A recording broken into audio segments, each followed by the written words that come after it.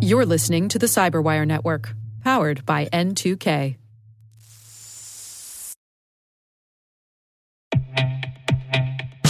With over 8,000 threat hunters analyzing over 65 trillion signals daily, Microsoft works tirelessly with the federal government to keep our nation's data secure. This 30-year-plus partnership is driving mission innovation that is secure by design.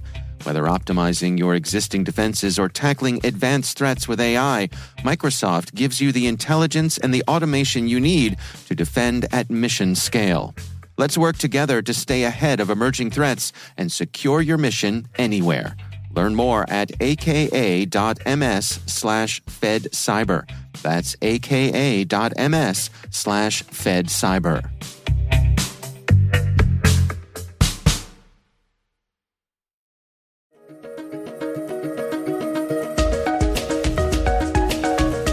Hello, everyone, and welcome to the CyberWire's Research Saturday. I'm Dave Bittner, and this is our weekly conversation with researchers and analysts tracking down threats and vulnerabilities and solving some of the hard problems of protecting ourselves in a rapidly evolving cyberspace. Thanks for joining us.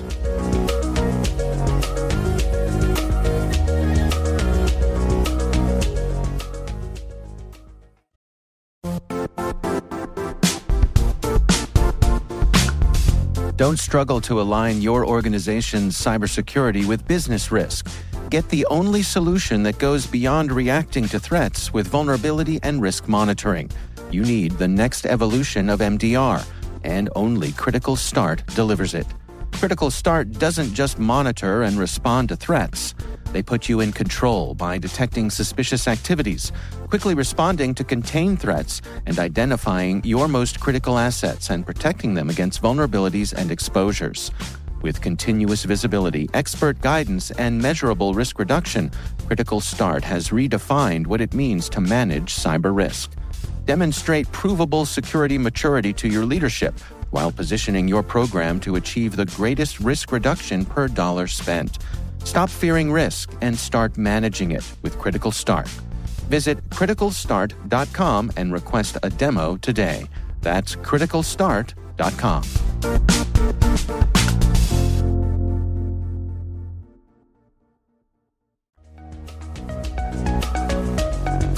One of the things that we track here is a lot of the IoT activity as well as exploits to various devices. That's Richard Hummel. He's the Threat Intelligence Manager at NetScout. The research we're discussing today is titled Realtek SDK Exploits on the Rise from Egypt.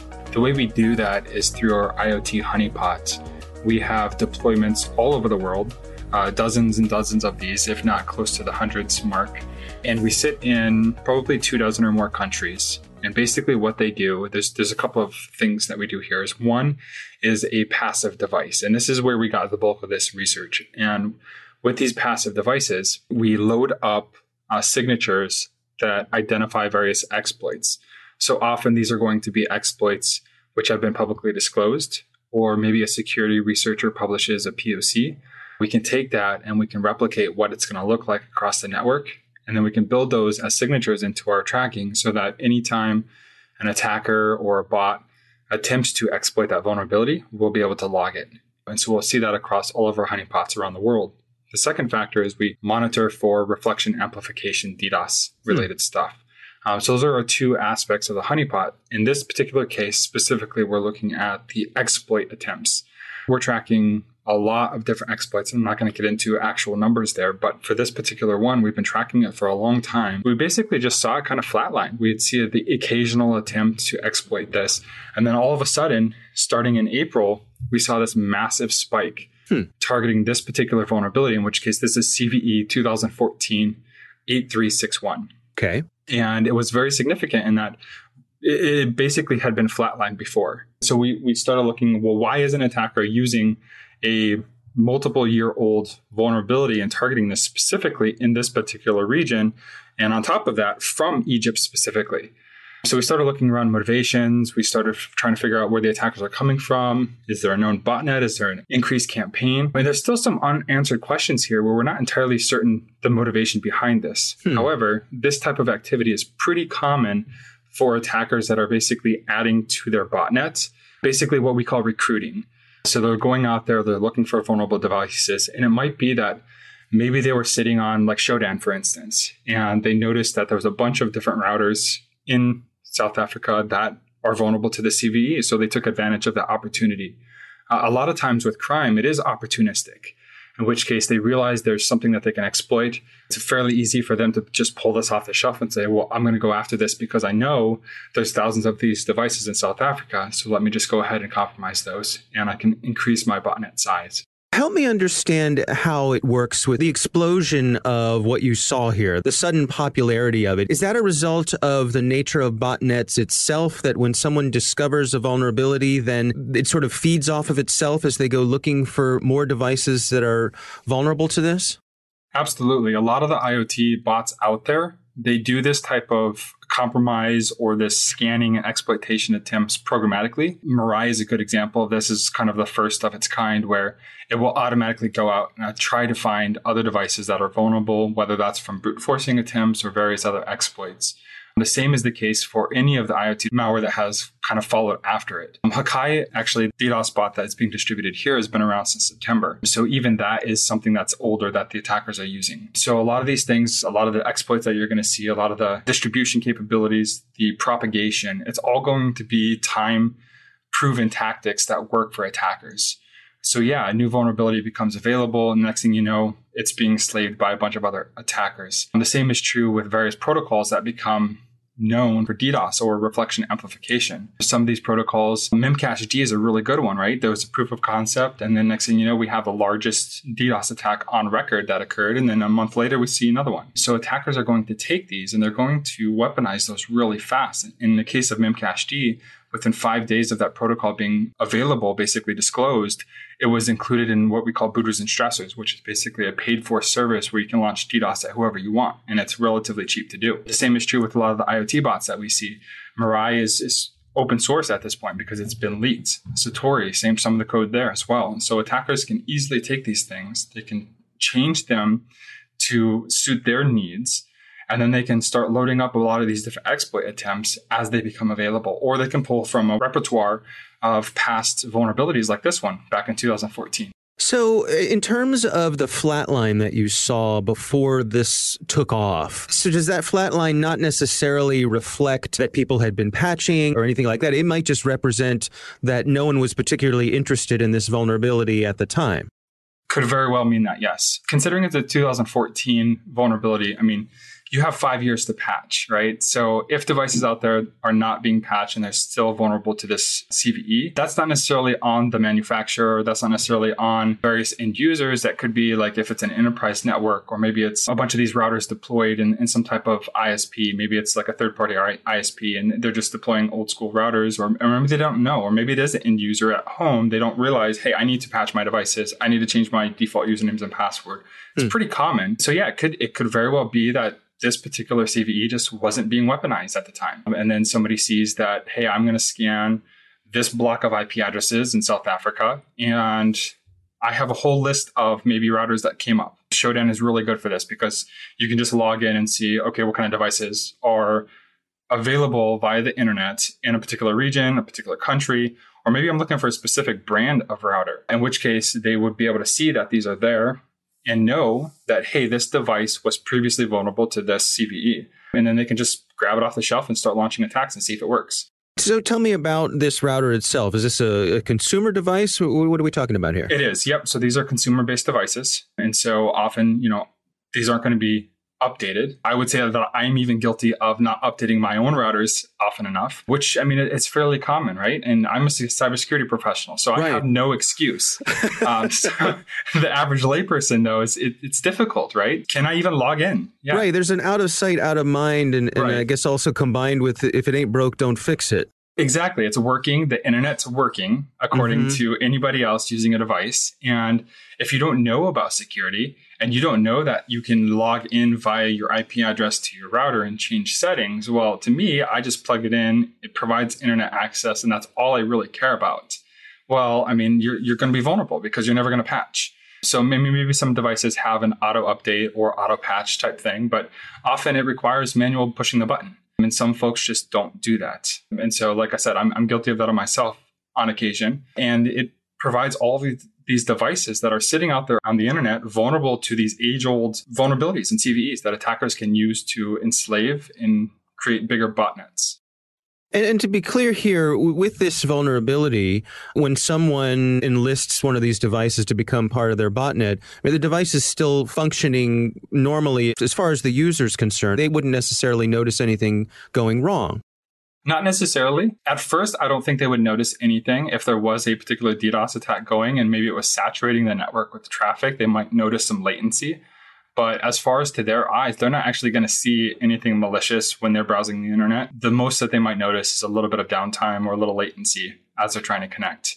In which case, what's the solution for that? Restart the router, which is the typical thing to do. And so that might, fix the latency issues at first, and then maybe they'll come back. And so that's kind of the reality of these things. Is like a lot of times users just don't realize that their device is part of a botnet. We published some statistics earlier in the year that within 5 minutes, IoT devices are being brute forced via telnet attacks.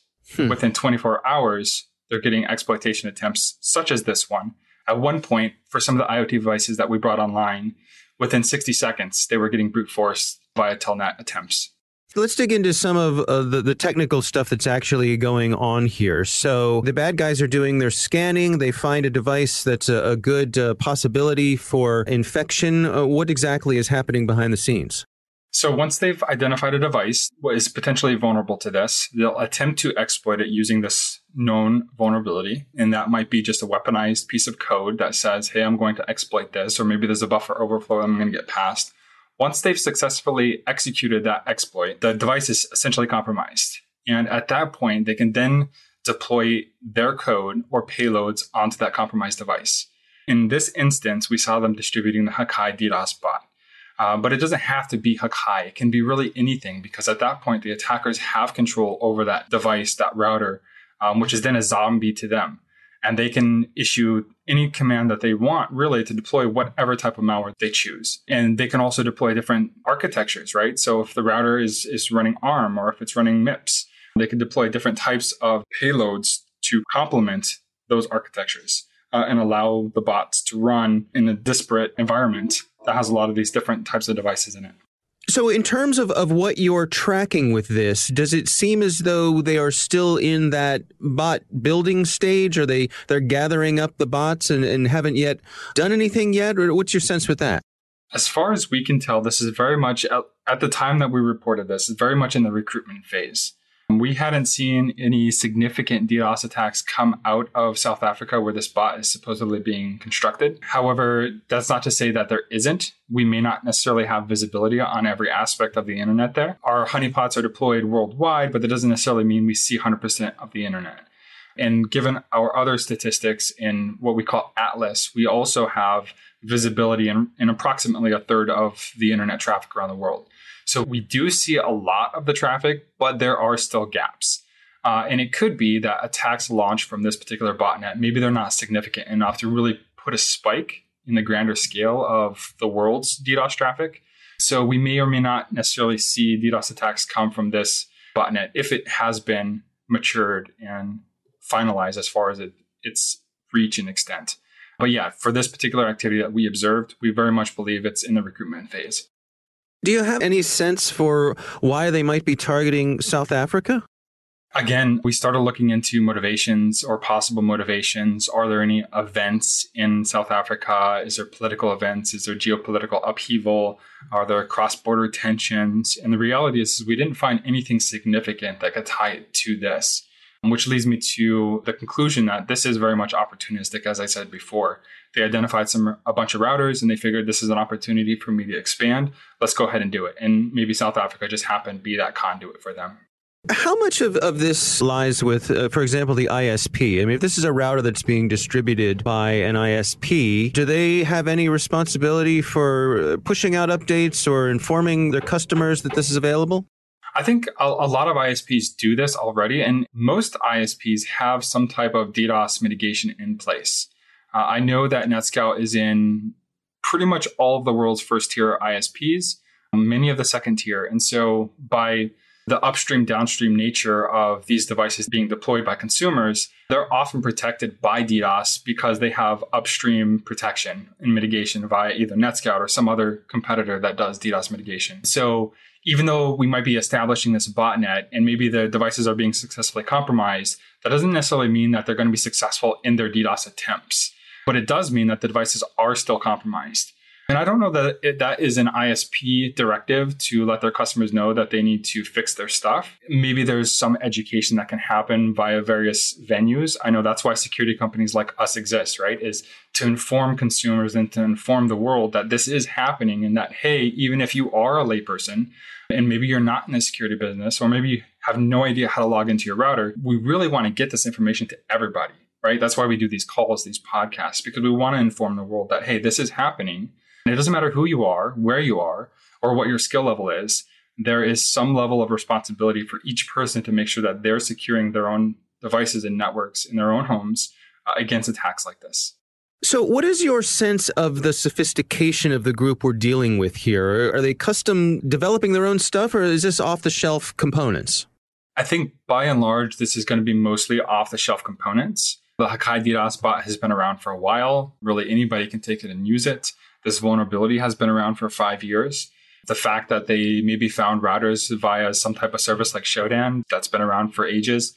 I don't see anything novel, new, or sophisticated in this particular campaign. It just looks like your run-of-the-mill IoT bot attempting to broaden its reach. Now, in terms of the rest of us who are, around the world looking to defend against these sorts of things, I mean, anything we need to look out for? Any ways to protect ourselves for the potential inevitable botnet that might spawn from this?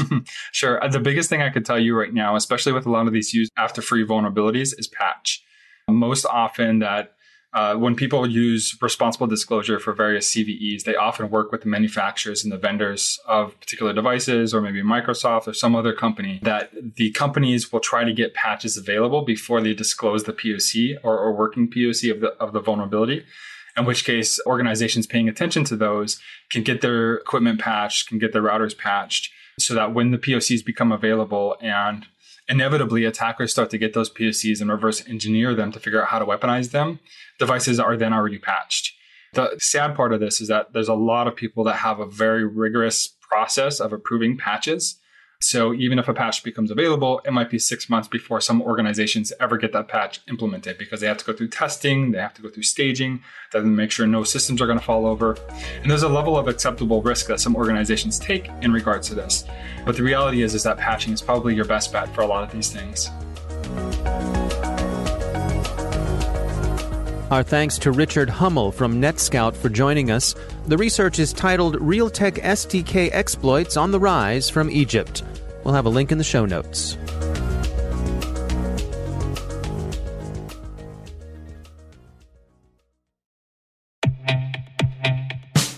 And now, a word from our sponsor, Syxsense. Syxsense provides award-winning cloud-based automated endpoint and vulnerability management solutions to streamline IT and security operations. With its advanced platform, businesses gain complete visibility and control over their infrastructure, reducing IT and security risks and optimizing operational efficiency. With Syxsense, you'll get real-time alerts, risk-based vulnerability prioritization and remediations, and an intuitive automation and orchestration engine so you can focus on your core business goals, confident in the knowledge that your enterprise is secure, compliant, and running smoothly. To learn why enterprises choose Syxsense, visit Syxsense.com.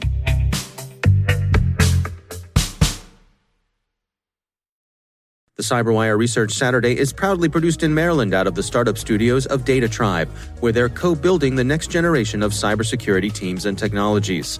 Our amazing CyberWire team is Elliot Peltzman, Puru Prakash, Stefan Vaziri, Kelsey Bond, Tim Nodar, Joe Kerrigan, Carol Terrio, Ben Yellen, Nick Valecki, Gina Johnson, Bennett Moe, Chris Russell, John Petrick, Jennifer Iben, Rick Howard, Peter Kilpie, and I'm Dave Bittner. Thanks for listening.